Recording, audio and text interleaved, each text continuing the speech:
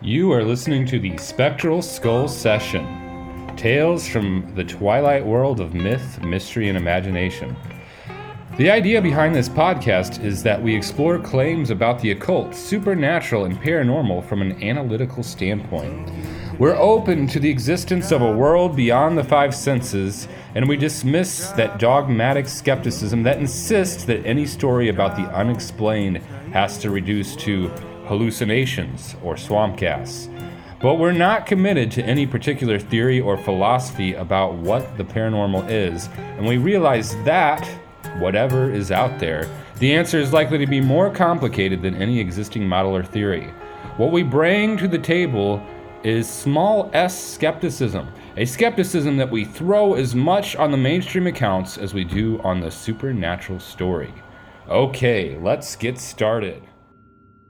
Do you ever have this problem? You're getting ready for a long walk in the woods and you want to roll a spliff of smokable herb. You've got your herb in the bathroom, you're rooting around in your toiletries kit for medical scissors so you can chop it up nice and fine.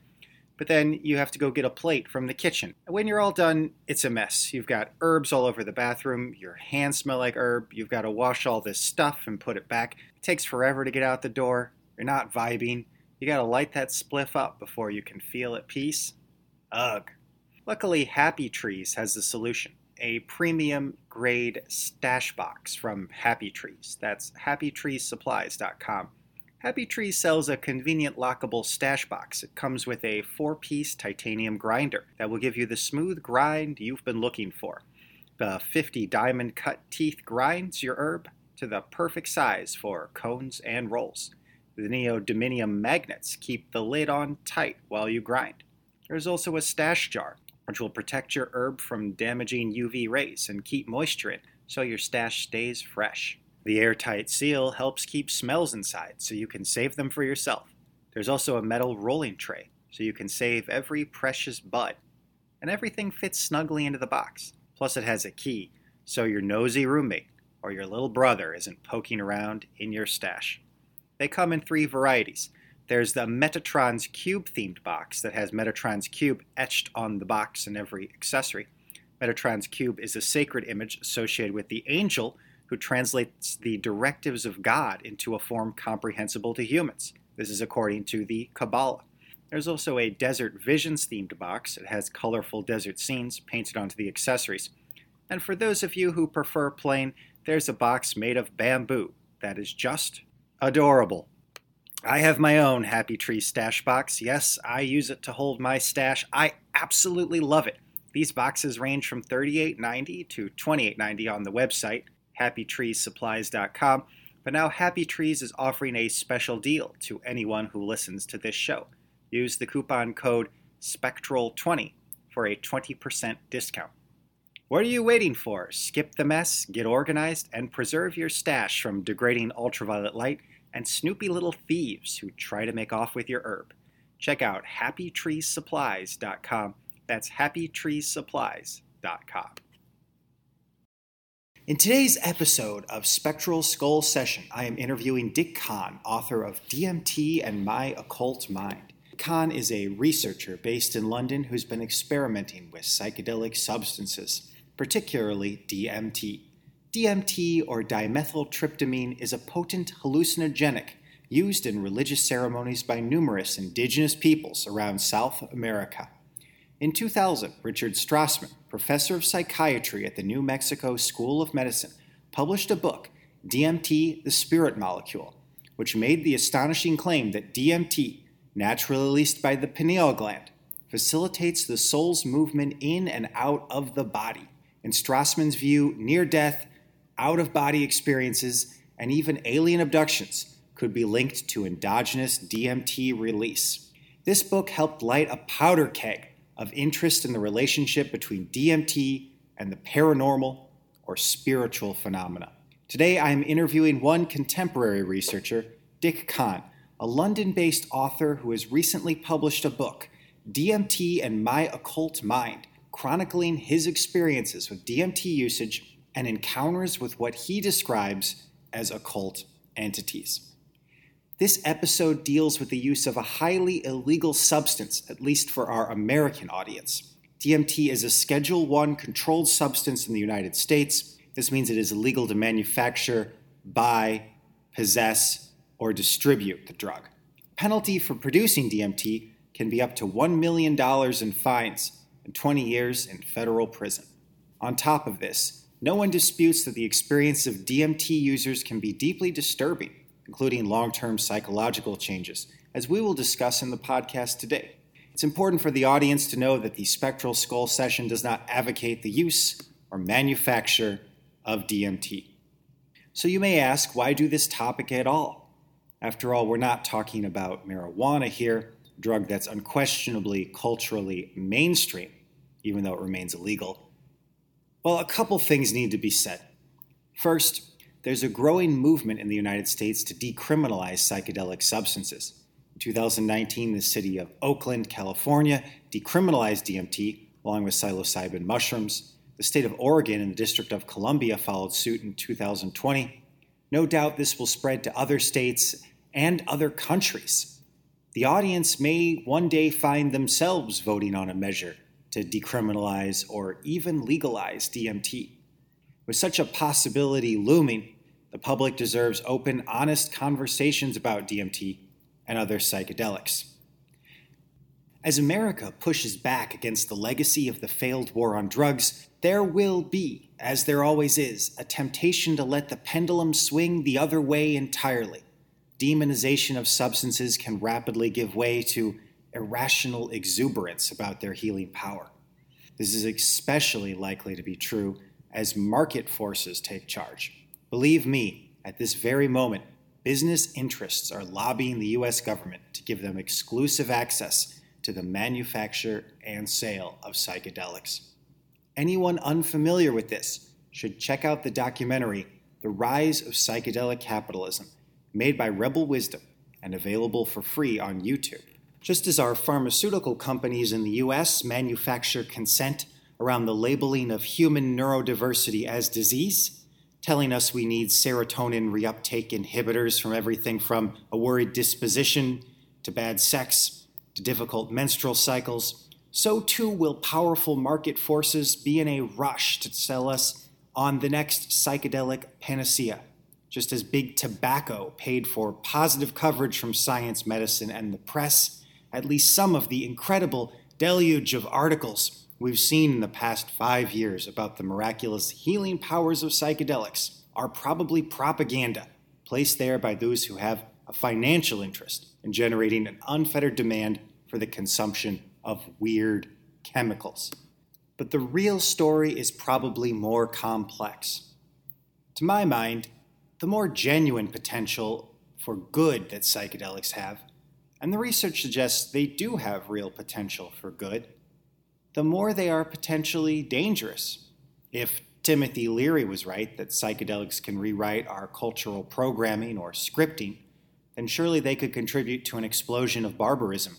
If psychedelics open the door to genuine spiritual experiences, then might they not also carry with them the risks historically associated with religion, fuzzy thinking, tunnel vision, self-destructive fanaticism? And if psychedelics facilitate encounters with paranormal spirits or otherworldly beings, then they possibly also expose us to what were once called devils or demons. As a society, we need to confront these possibilities openly and without either demonization or Pollyannaism, but rather in the critical spirit of small s skepticism. When I began reading Dick Kahn's book, I saw an opportunity to have a productive conversation, one that is both honest and represents a unique perspective on what DMT users are encountering. Kahn is one of a growing cohort of psychonautical researchers who see DMT as a spirit molecule. But as we will see, he makes no bones about the intensity and the sheer complexity of his encounters with occult entities. What are these beings? Are they even real? What might they do to someone who reaches out to them by using DMT? Are there possibilities contained in DMT, both positive and negative, that go beyond anything currently in the public discourse? These are some of the questions I hope the audience will keep in mind as we begin, without further ado, our interview with Dick Kahn, author of DMT and My Occult Mind.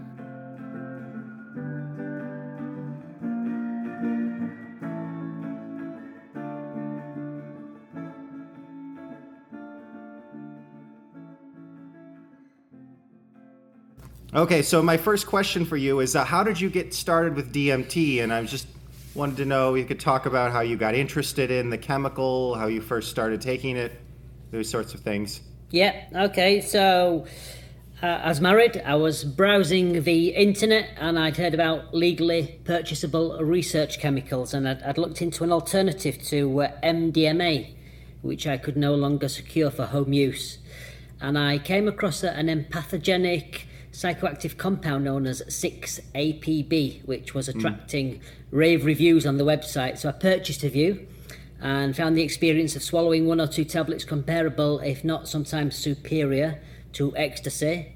That would typically see me sleeplessly up all night, feasting on wealth of information available on the internet.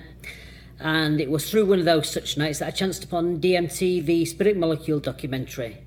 I'd never heard anything like it before in my life. The significance of what was being stated was remarkable, and the goosebumps dimpling my skin, no doubt significantly aided by the 6-APB, spoke of the significance of my reaction to what I was seeing. And I knew, upon seeing that, I simply have to try DMT. And I set about purchasing a quantity of, Mimosa Stillis root bark. I purchased that, and it sat in a cupboard for months and months while I undertook online research into other people's experiences. And eventually my curiosity reached the point where I really wanted to have this breakthrough into hyperspace experience. Yet all that online research had imbued me with cautious respect for DMT's reputation as a psychedelic unlike any other. And as it had been many years since I'd last frolicked with LSD, magic mushrooms, I decided to test my psychedelic navigation skills. And so I purchased a punnet of magic truffles shipped from our good neighbours in the Netherlands. And having had, an experience, an ego death on those magic truffles, I was satisfied I could progress to DMT. And it was after a couple of failed attempts at a DIY extraction that I eventually managed to extract the crystals, and woke up one morning delighted to find my glass dish sat in the freezer, speckled with pure white crystals of mind manifesting treasure. Except I had no idea how to smoke them. I didn't know, I'd not researched that there's an art to smoking DMT, so I was unsuccessfully trying to smoke them using test tubes and glass tubes, all to no avail. And now, chomping at the bit to finally experience the substance, I hurriedly fashioned a makeshift pipe from a redundant beer can, piercing several pinhole punctures into a small depression pressed into the side of the can. And with my wife overseeing me, one sunny noontime, I sat upon the bed and greedily and excitedly vacuumed down my first lungful of potent DMT vapour. Now, almost immediately, my lifelong persistent tinnitus, which I'm completely comfortable with, unexpectedly increased significantly in both intensity and frequency. The airspace throughout the room exhibited extreme crystal clear clarity. Countless decorative dimples on the ceiling sparkled spectral colours from the sunlight. And given that my tinnitus had been such a significant aspect of my early childhood, it's fair to say that I was not only overawed by the power of the substance, but completely enamoured by that low dose experience. And it was without question from then on I would pursue DMT. That's very interesting. And then did you have an entity encounter on the first time that you used it, or was it? No, I don't think so. I just amplified my own psycho-spiritual constitution. I didn't know it at the time, but that's what gives the room that unbelievable crystal clear clarity, this uncommonly dense medium that emanated from me, caused the sunlight streaming through that uncommonly dense medium to cause all the dimples on the ceiling in this bedroom to radiate with spectral colours. It was remarkable. But no, there was no sense of any entity contact, and my wife was looking upon me and she said, "Okay, you've tried it, leave it alone now." And I was like, "No way, this is something else." So your sense is in that first time you used it, there was an expansion of consciousness and you became more perceptive. Oh, I mean, yes, but that wasn't aware to me at that time. Those arguments have become clear to me as I've progressed with it, but that's why I'm arguing happened. The effect of the DMT in increasing the intensity and frequency of my tinnitus audibly within, perceptibly without, was the room became crystal clear with my own emanating, I don't know, you can call it mind stuff, psycho-spiritual substance, astral fluid.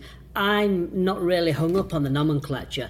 I think I'm just interested in this is the initial effect of smoking DMT, and it was remarkable, remarkable. And here we are.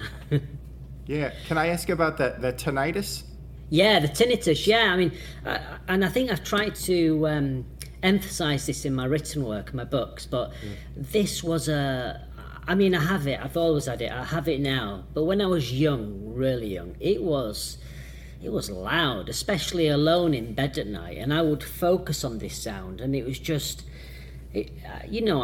resulted in some really bizarre experiences, classic out-of-body experiences where, you leave your body and you can will yourself forward and will yourself through closed wooden doors. I never actually left the house. I was very young, but I had several of those. So from a young age, it was evident there's something within me that can exist outside my body and yet strangely perceive the environment just as my lateral eyes perceive the environment. Other experiences were feeling improbably and infinitesimally small in comparison to the size of the bedroom, and then that would slowly transpose and I would feel expanded well beyond the bounds of the bedroom, like I was in a huge domed space. And this is me being very young and focusing on that tinnitus. And I couldn't understand why my parents never spoke about, I assumed they had that same sound in their head, but nobody ever spoke about it. And I don't know, nobody. It was years later when, as an adult at work, and I'd ask somebody, at work, I said, "Listen, do you have that sound in your head, when you're in a quiet room and you can really hear it?" And I explained what I meant, and they just kind of looked at me as like, "You're hearing things in your head." And it's like, the conversation bombed and made me look like, this dude's got something in his head. But, I know tinnitus can arise through industrial diseases, hearing loss. I know there's a genuine, there are medical symptoms arise through a variety of things, but I've had this all my life, and in Eastern philosophy it's has a very different interpretation. It's more considered, for its spiritual factor. I mean, I've come to assume it's evidence of an interface between my immaterial self and my physical self. But when DMT turned up the volume of that, this is the point I really want to drive home. It was I would become enamored with it because that sound had been such a big part of my life, and especially my early childhood. That DMT increased that. Oh wow, what is this magic substance? So I just wanted to make sure the audience knows that tinnitus in the United States, if we're talking about the same thing, I understand that it's a persistent ringing sound. Yep. That you hear, and it's usually, at least I've always heard, it's associated with hearing loss or damage. I think you mentioned that earlier. Yeah, that's the point. It can be associated with industrial hearing loss, industrial diseases. But I've had it all my life. I know other people who, since I've published, have come to me and said, what you wrote is just fantastic because I've experienced the same thing. So it seems some individuals just seem to have that natural, persistent tinnitus, and, you know, I'm one of them. Absolutely. And I've also heard from reading on the DMT literature that one of the most common things that happens when people smoke for the first time is they hear a ringing sound. That's right, yeah, they hear a ringing sound, whereas what happens with me, because I've already got that sound there, I mean, all the time, when I'm at work, when I'm at home watching TV, when I'm having a meal with my family, I mean, I can hear it now, even though we're having a conversation, I can hear it within my head. You know, my response upon smoking DMT is that the intensity and the frequency of that sound increases significantly in proportion to, you know, the number of inhalations and the dose of DMT that I'm taking. So have you considered, you might be already tuned into some frequency, maybe you're sensitive to the DMT or aligned to it in some way? I mean, I don't think of myself as anyone. I'm just a regular guy. I don't think I'm special or anything like that, but I do find it interesting that, you know, I thought this was just common to everybody, but it seems not. So I don't really know what to make of it. I mean, some people have suggested, you know, maybe you have a well-developed or sensitive pineal gland. I don't know. I mean, everybody's different. You know, you get some humans that are physically big and physically strong, and some have that, you know, fantastic IQ. We've all got different, outward features and mental different capabilities, and maybe this is just something that I've been blessed with. I don't see it as a hindrance. I'm completely comfortable with it. That's very cool. That's very interesting. I think that might be just an important thing to keep in mind too, just that you might say, I'm not different from other people, I don't think of myself as different, but we don't know. Hey man, I'm dealing with psychedelics. I have to stay grounded, so I won't. Yeah, but it's kind of you to say so. But yeah, I imperative to stay grounded. Very interesting. So could you describe how you first began to encounter entities while using DMT? Well, so from there, my second experience was 15 milligram, and it was in the bedroom. And, you know, I smoked and laid back. And this is one of the hardest. I mean, I've since come to be able to distinguish an entity experience, but this one was really unusual because I lay back and I could still see the bedroom, you know, as clear as I see it now. And yet on the ceiling, there was this oversized image, and it was like an old cinematograph movie, you know, two-dimensional and sort of sepia or monotone colouring. And it was me and my family, and we were all holding hands. You know, my boys were much smaller then, and we were all walking. It was a really happy scene, and I'm laid on the floor looking at the ceiling. Me and my family are up on the ceiling looking down at me, all smiling, all happy, walking, you know, holding hands. And I was like, you know, the thing with DMT is ordinarily you retain your rational senses. And I'm looking at me and my family, looking at me, and I'm thinking, how the hell is this happening?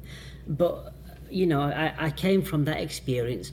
You know, if I was enthusiastic after the first experience, this experience just raised my enthusiasm even more. You know, it's like, this is unbelievable. I really got to pursue this. And what's interesting about that is, you know, I think there's a book touches on schizophrenia. I think it's called something on the origins of the influencing machine. There's a Wikipedia entry about that.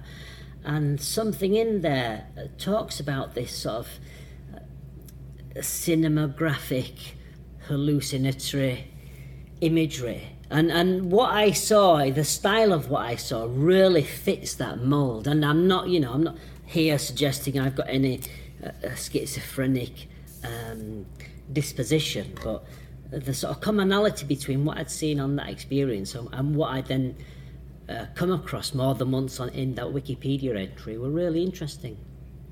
But yeah, it was, you know, from then on, pursuing more and more. I mean, the next experience, then it was like, the bedroom had gone, or the room that I was in, seemingly disappeared, and it looked like I'd gone to another world, and that world was peopled with human-like entities who were absolutely delighted at my arrival, and come out of that and it's like shaking your head, like Terence McKenna said, you say you can't believe it, and you repeat that over and over and over again because you're genuinely in ontological shock. Yeah. Are you saying that the first time you used it, you just had perceptual experiences? The second time you saw a hallucination of your family and you together in the room? Yeah, so it was like I was on the floor, and it's almost like a projector was beaming onto the ceiling. This old cinematographic style movie of me and my family, all oversized. I mean, appearing much larger, than my regular size. All walking in this lovely scenery, and holding hands and smiling. And I think the point I'm trying to not make, but the point the question I'm asking is, or the uncertainty I'm raising is, I don't know if that was a product of my own mind, or whether there was an entity present. I wasn't aware of it because of my, I was still a novice, I'm two experiences in. So I don't know if an entity was somehow, putting that hallucinatory scenery on the ceiling. But either way, the outcome was that this substance is so remarkable. This is unbelievable.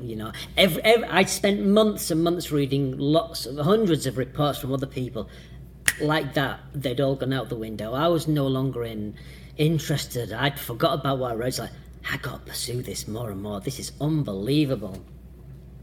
Did you have a sense it was a very meaningful image then that you were seeing?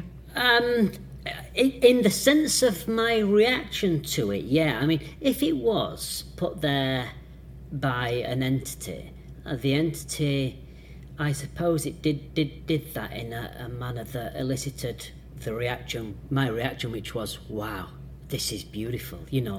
I got to pursue this. There was absolutely no reason why I would not want to have another experience based on that. So I think I suspect there was an entity involved. It wasn't clear to me. I just can't buy that my mind would somehow. I can't see how my mind would project. Well, I can, but I just don't think it was my mind projecting that moving cinematographic style imagery onto the ceiling in the bedroom. But who knows?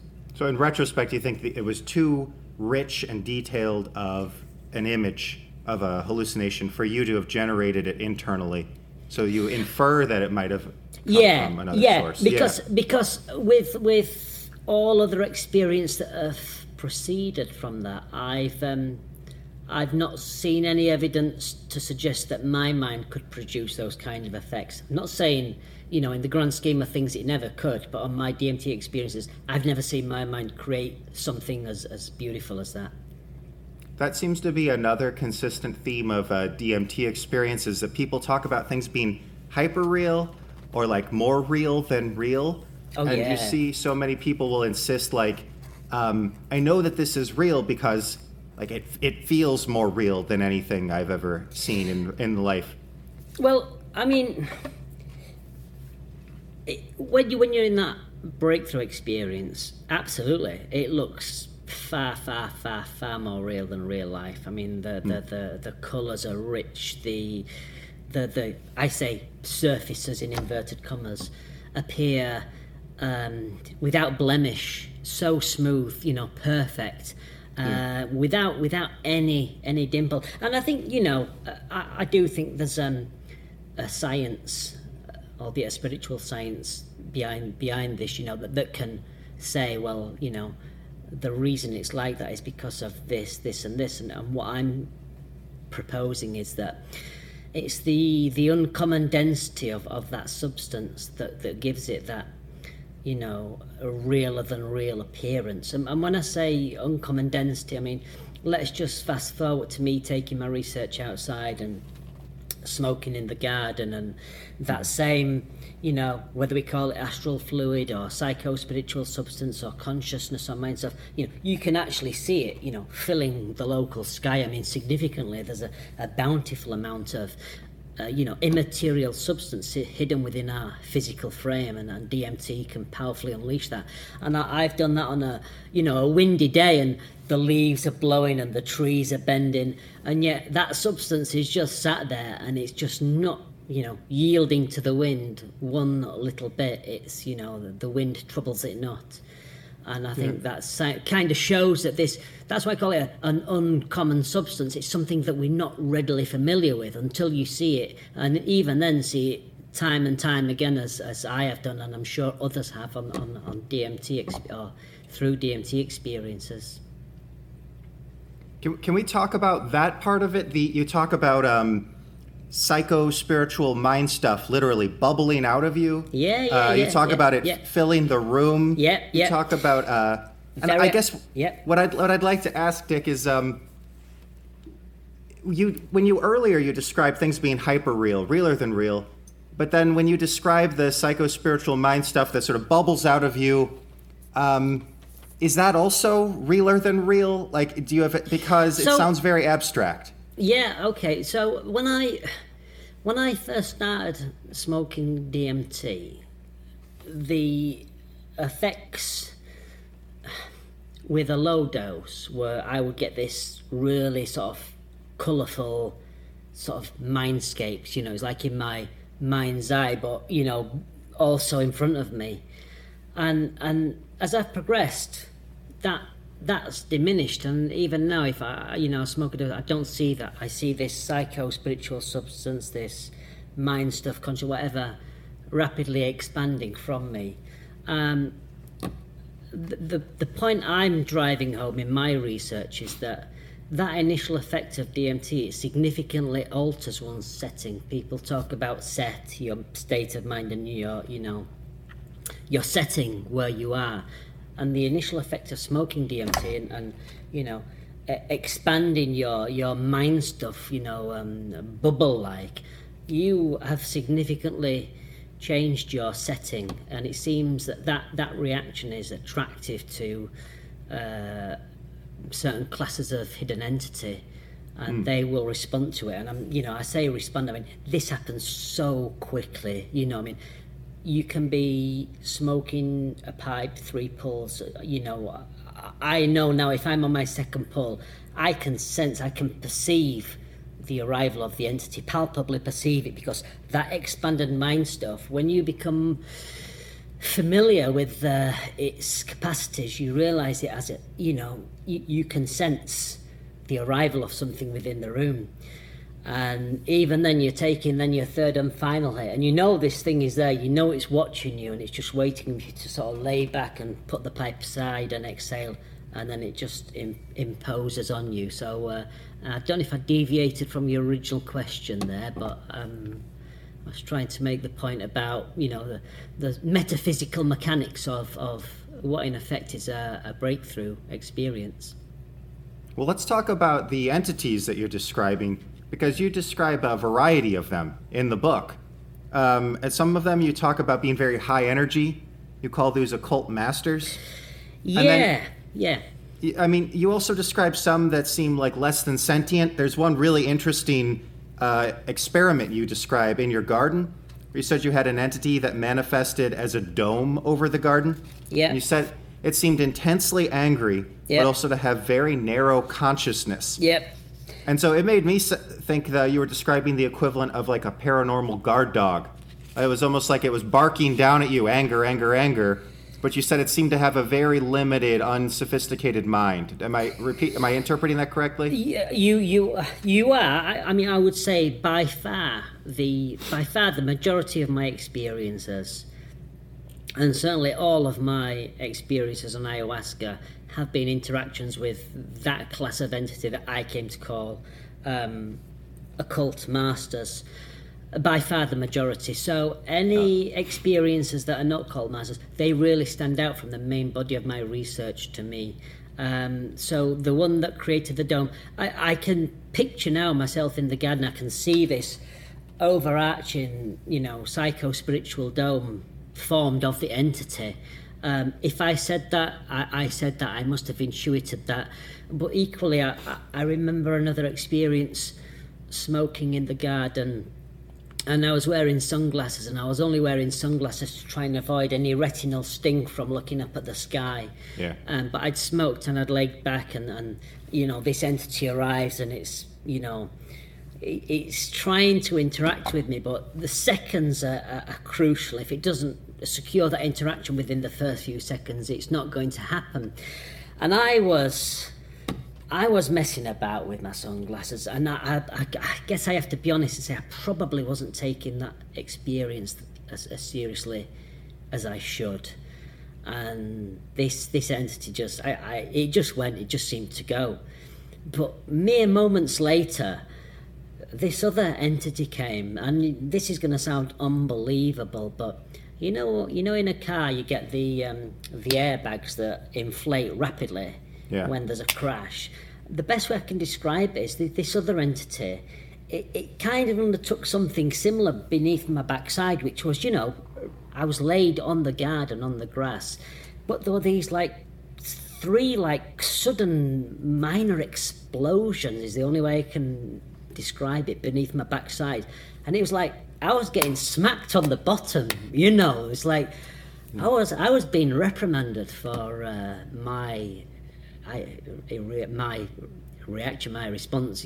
How I dealt with that first interaction by messing about with my sunglasses. So that was something. And you mentioned about the barking dog. I remember one experience in the house, in the small landing area at the top of the stairs, and smoked.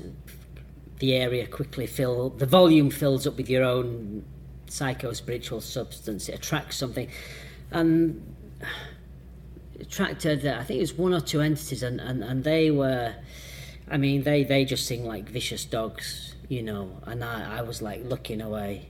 I didn't want to interact with these things, and I think this is the report I called something about a psycho-spiritual police constable, because another entity, I say clearly came, it's how you perceive things, and seemed to be admonishing this other entity or two entities. But yeah, and what you'd said reminded me, I remember one other experience, and this entity had come down, and it's in the garden, and it wasn't like a breakthrough experience, but this really beautiful crystal clear being. Really remarkable, and I've only encountered this kind of entity once, and I thought that this particular entity was had a very narrowly defined intellect, and I chanced to just put my hand up and sweep my hand through it. And ordinarily when you do that through your own psycho-spiritual substance or your own and that of the entity, you get a tracer trail, repeat a tracer trail. But when I swept my hand through this entity, I have never experienced a tracer trail like it. There was just hundreds of, trails of my own hand, and I don't know. I just felt this was it wasn't a very narrow intellect. This was I don't know. I felt it was an entity that was full of love. It was really.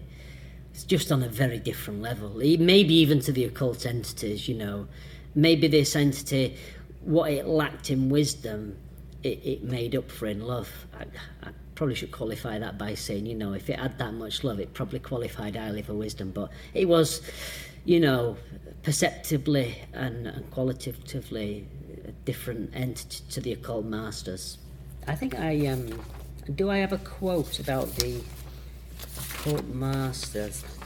I think I might. If you want to read one, that would be great to hear about them, occult masters. Yeah, I think I've managed to pull one from the book. Let me just jump onto that. All right, okay. So here we are. So, my respect and admiration for the wisdom and capacity of this type of entity is unlimited. I suspect they have mastered an awful lot from the world of the mundane and the arcane, and I imagine they themselves are still advancing and progressing, slowly and by degrees on their own evolutionary arc. I did not doubt for one moment the entity could see me and understand me, and in both instances, possibly better than I presently see and understand myself. I mean, I've had encounters with these beings where I have cried afterwards. I have tried to rip my heart out from my chest and offer it up. I mean, the reaction that these beings can elicit from you if you are sincere in your, sincere and open in your interactions with them, it's the stuff of reverence and sort of, devout, dare I say, sort of devotion. You really feel love for these beings. And can you describe what is it that makes like an occult master come across to you as a master? And what some entities you describe as being, like you said, that they're narrow intellect, they're simpler. What makes them different in your experience? They seem to have complete working knowledge of human physiology and human psyche. It's like they have the instruction manual for how we're made, how we operate, and all the little switches and levers within our psyche that make us operate, and they can manipulate that. They can just seems like there's nothing that they cannot do. Let's give an outline. I had quite a few experiences, breakthrough experiences, and I thought within those experiences that my lips had been sealed up. These entities seem to be able to impose this quasi-physical substance within your physiology, and I feel it coating the cheeks and the roof of my mouth and slowly internally sealing up my mouth. But because of the highly mesmeric state I'm in, I never thought to sort of test the integrity of that seal, but it felt like my mouth was closed and I wouldn't be able to open it if I tried.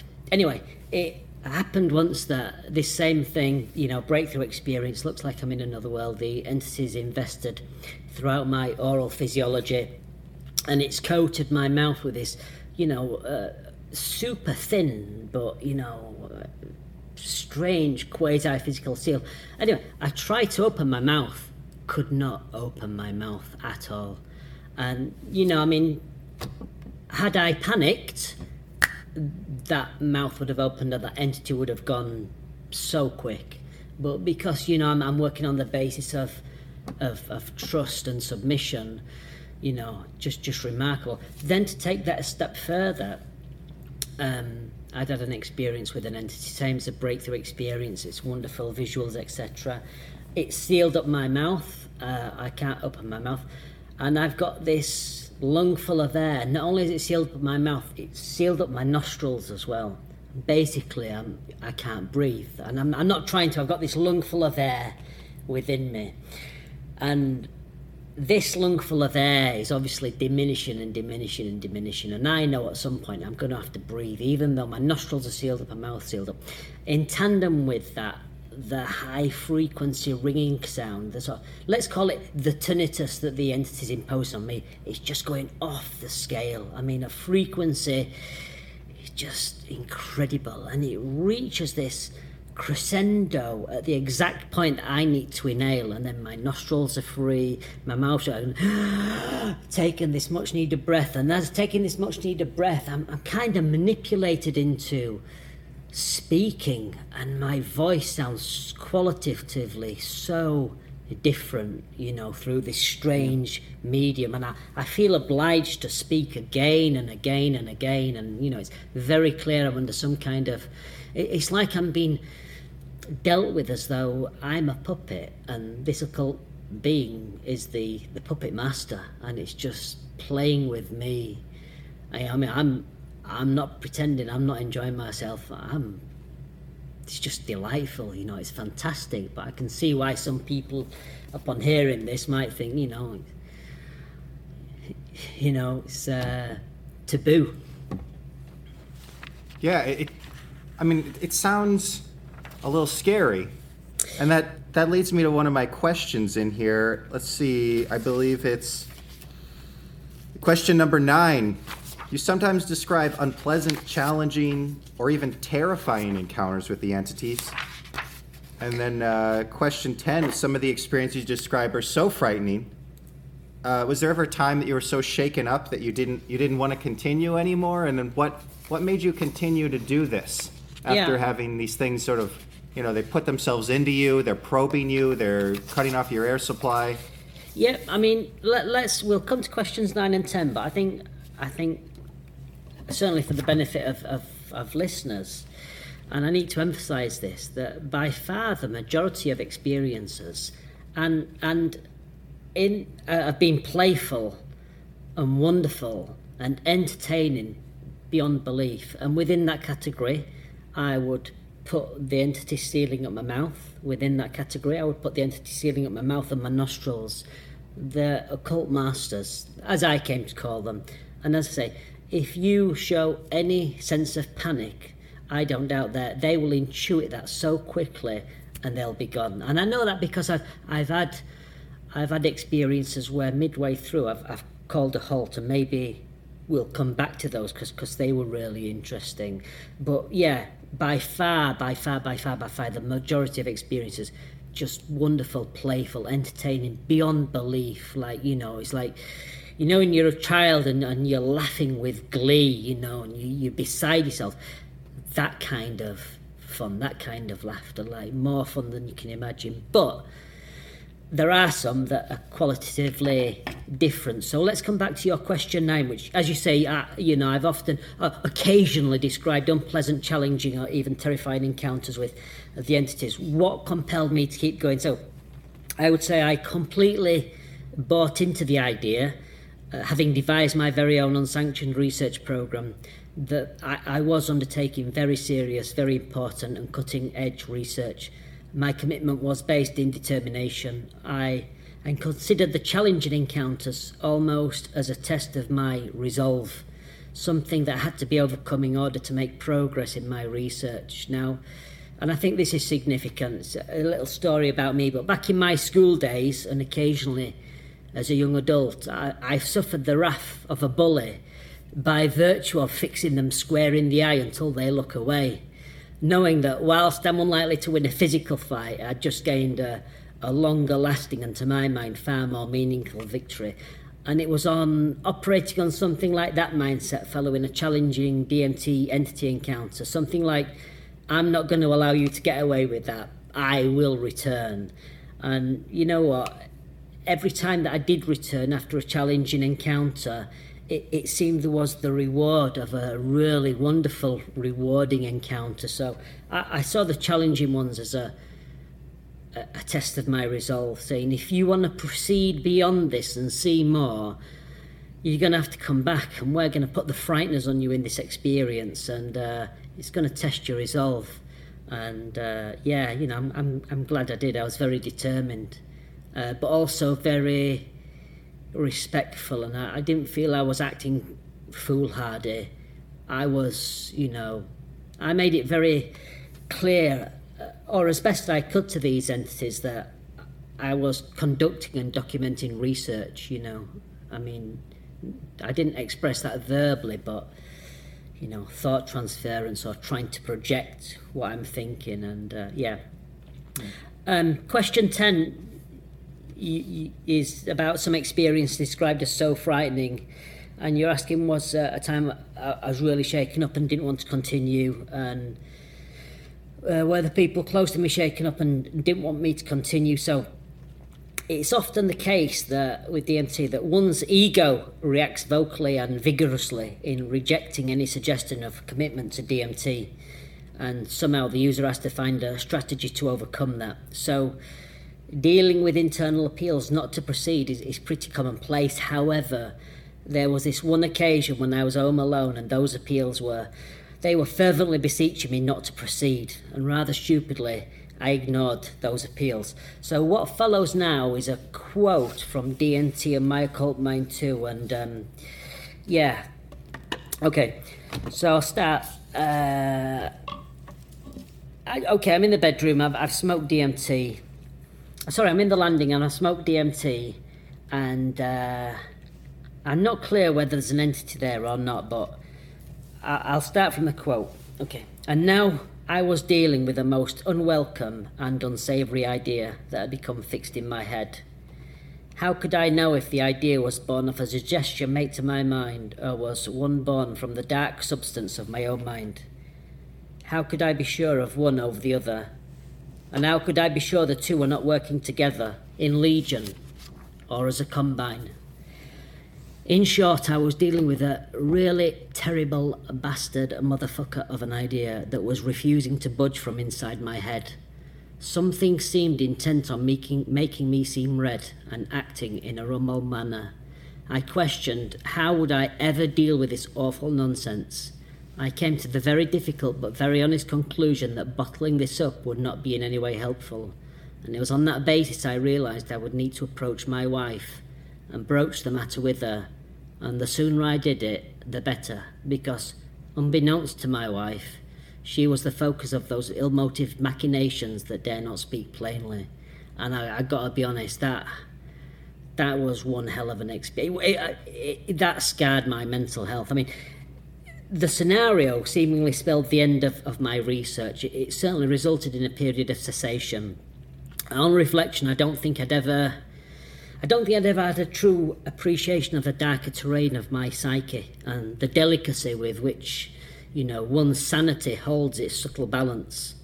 But that experience gave me a startling insight into that particular matter of my mind, and I now see the mild mental scarring that resulted from that as somewhat analogous to a sports injury. Without injury, as one truly partaken of their chosen sport, and that analogy is not to suggest that pursuing DMT should be seen as a sport, far from it, as I hope the above example should, starkly convey. Are you describing the instance where you smoked and you said that you had baleful thoughts put into your head? Yeah. That's the incident. Could you describe that in a little more detail so the audience knows what that experience was?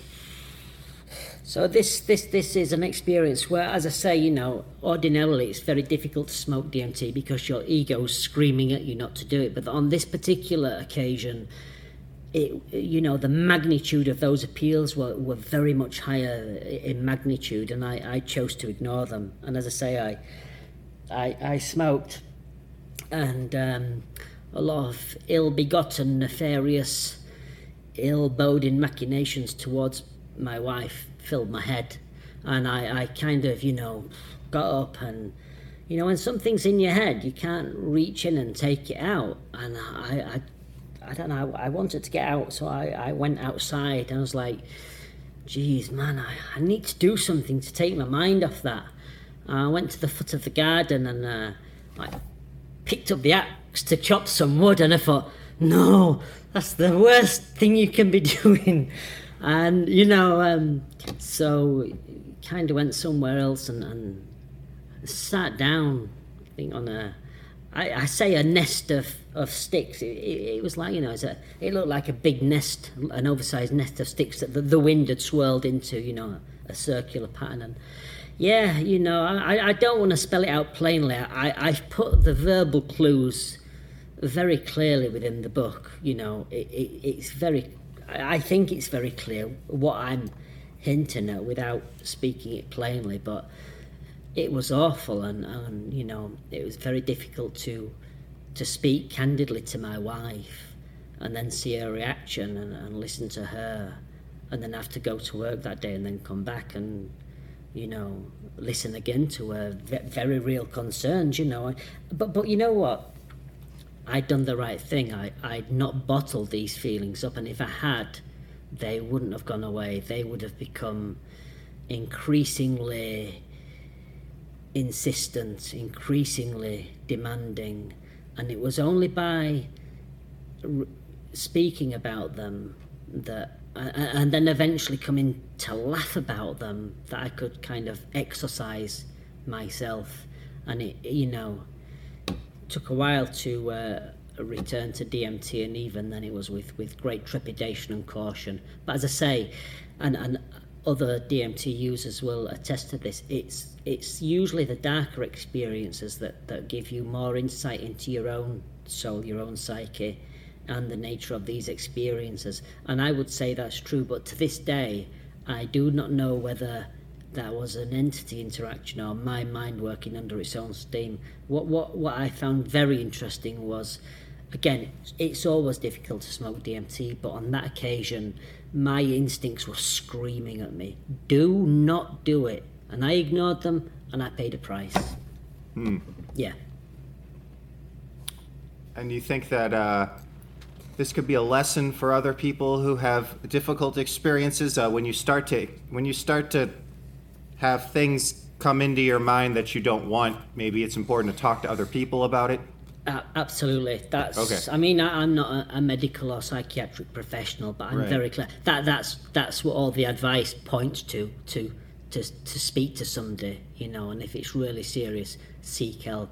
I chose to speak to my wife, and it's a good job I did. Yeah. And so she was alarmed enough that she didn't want you to continue with the DMT experiments after that? I'm blessed with such a good wife. So rather than her saying, I don't think you should smoke it again, she said, I think you should have a break from it. And I said, yeah, I agree. And I did. So it sounds like you stay in regular touch with your wife. You described her as being the first person to be with you when you first smoked, and you check in with her about your experiences. So I've apart from that one time, and maybe a couple of others where I've had my wife sit with me, I've always preferred to research alone.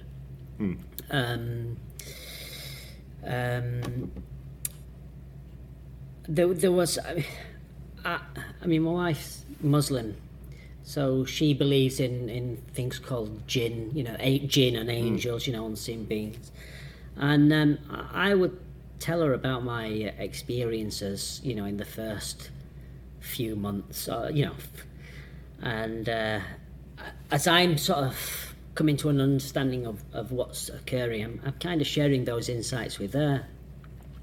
And I wasn't really sure whether she was interested or not, but there was this one time where we'd just come back from a family holiday, and I'd sat in a garden chair, rather than laying there, I'd sat in a garden chair and I'd smoked this dose of DMT, and something zapped the back of my head. I mean, really powerfully zapped me through the crown of my head, and it just rendered me senseless. I kind of fell forward like a limp rag doll and was completely senseless. And and I told my wife this afterwards, and she said, maybe you got stung by a bee. And I was infuriated at how can you be so disrespectful to these experiences? And it kind of, I didn't mention it again for several weeks, the experiences, and then she kind of began to take an interest. And I think this was before I published the book, but now I've published books, and I've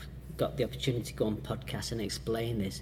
I think she's come to the realization that with DMT, this spirit molecule, it is an opportunity for humans to interact very directly with hidden agency from hidden nature, whether they're angels or jinn or whatever we choose to call them. I call them occult masters. Again, I'm not so hung up on nomenclature or what names we use, but yeah, I think she's more on board with it now, but it's not something that interests her. Do you think that's something that helps your research program, that you have someone who's grounded, who's not also actively experimenting, but who you can talk to? Like you said, she's the one checking you, saying, well, maybe you got stung by a bee. And as infuriating as that is, maybe it's really beneficial for you to be able to run some of your experiences by a third party who you can trust and talk to.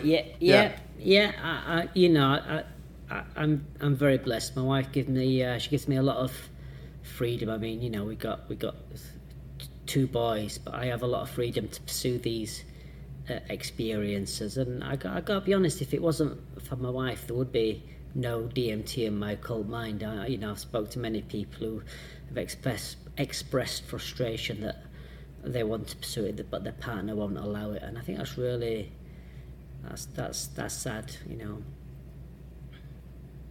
I see. Can we go back a little bit? And I guess I wanted to know, could you talk about, I want to hear about your research program. I have a question there, like what made you decide? And I guess that's the question to ask. What made you decide, I'm going to research this thing, one, and two, I'm going to research it according to a research program that starts with the premise that there are occult entities? Because I noticed you say in your book that that's, and correct me if I'm wrong, that's a core assumption of the way you do your research. You assume that there are real things out there that are contacting you. And you say that's an important assumption for doing this research. Is that correct? No, not quite. Okay. No. So I was, way before DMT, I was deeply immersed in reading theosophy, esoteric and occult literature. So I already believed in unseen realities and spiritual beings way before I'd heard of DMT. Long-term influence on my mind and on my thinking. And when I first started smoking DMT, it's like the research I'd done on everybody else's experiences, it just went out the window. And it was the same with my knowledge of theosophy. It just all went out the window. I just had no idea what was going on. So I'd not started with the premise that I would be interacting with occult beings. I had this very specific, I guess, research protocol in mind, which was I wanted to understand the causal nature of the experience after smoking the potent substance. I had no preconceived ideas, despite, the influence of theosophy. I had no idea what was going on. And it was slowly and by degrees and by pursuing it time and time again that I started to see little things and work little things out. And then there were some subtle observations, but then there was one particular experience where from that point on it was very obvious to me that I was going to say I was dealing with spiritual entities, but it's more true to say that they were dealing with me. So I can give some examples, because you'd asked that in question 4, what made you think you were in contact with entities and not simply having weird experiences caused by a mind-altering substance. So, as I say, initially it was very subtle until I'd had an experience that made it unquestionable. So a few examples of the subtle indicators. So there was one occasion where I was pursuing 3 low-dose pipes in under an hour. This was early in my research, but I'd had numerous breakthrough experiences by this point. So there were 3 separate pipes. I think it was one 3 milligram, 5 milligram, 7 milligram, low doses, but fresh crystals. And nothing of significance occurred after the first 2 pipes, but after inhaling the 7 milligram dose, it suddenly felt like I'd wet myself, like I'd inexplicably pissed my pants.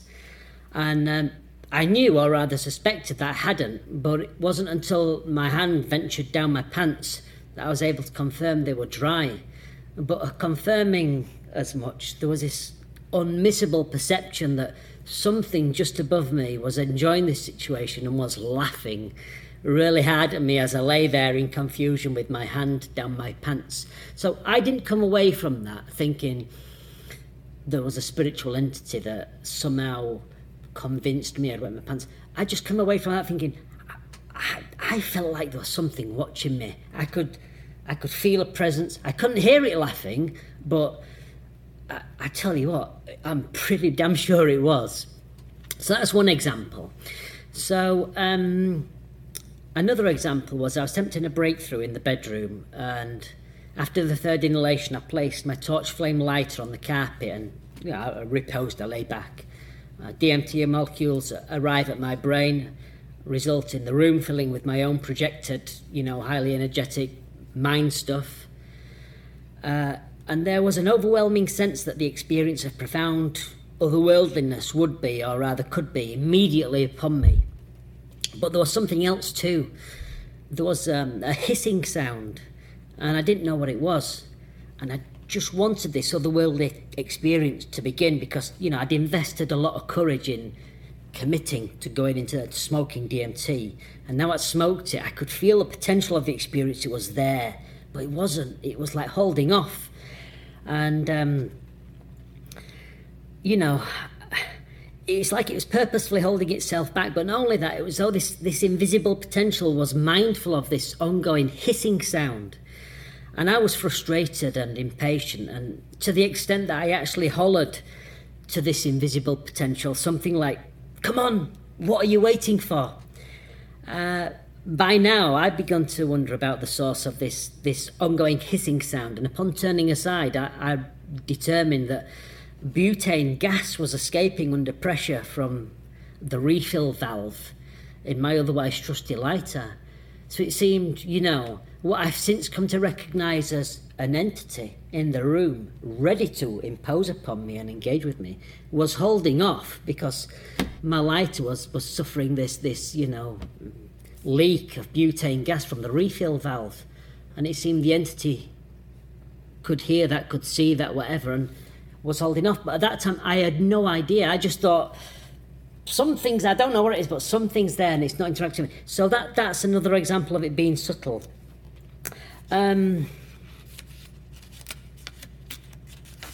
Let's try and get to the one that cemented it. So this one notable experiment in my bedroom, this is a quote, so one notable experiment in my bedroom without any visionary content cemented my suspicion that these experiences really were interactions with one of a class of powerful spiritual entities, beings of hidden nature. In the otherwise consensus reality of the bedroom, I watched in awe as the manifested entity filling the volume of the sunlit room failed to misdirect my attention, as had occurred many times before during previous experiences. Immediately prior to its departure, I earnestly and eagerly voiced aloud, "I am not missing this." An incredibly beautiful, transparent entity then silently and serenely peeled itself away from the bedroom walls and slowly exited the bedroom. Now I knew beyond a shadow of doubt that I was dealing with spiritual beings, or rather, they were dealing with me. So I'm waiting to my research program now. Still not sure, but there's been subtle clues. And then I have this experience, and from there on, that was a game changer for me, because I was able to see this entity peel itself and glide. I mean, I say it glided out through the door. I mean, it filled the volume of the room, so it was gliding through the open door, but also gliding through the walls either side of the door and moving something like, I don't know, you know the skates, the rayfish, and that wonderful undulation. It's like that, so beautiful and serene, and just went. And you know, from that moment on, that the sort of idea of you know, the theosophical literature that I'd read, you know, also started to become significant. I then started to, you know, equate, okay, you know, these are really spiritual entities. Before that, I just was unclear, I wasn't sure, I was open-minded. And that's all the time we have for this week. Thanks for listening, everyone, and tune in next week for the conclusion to my interview with Dick Kahn, author of DMT and My Occult Mind.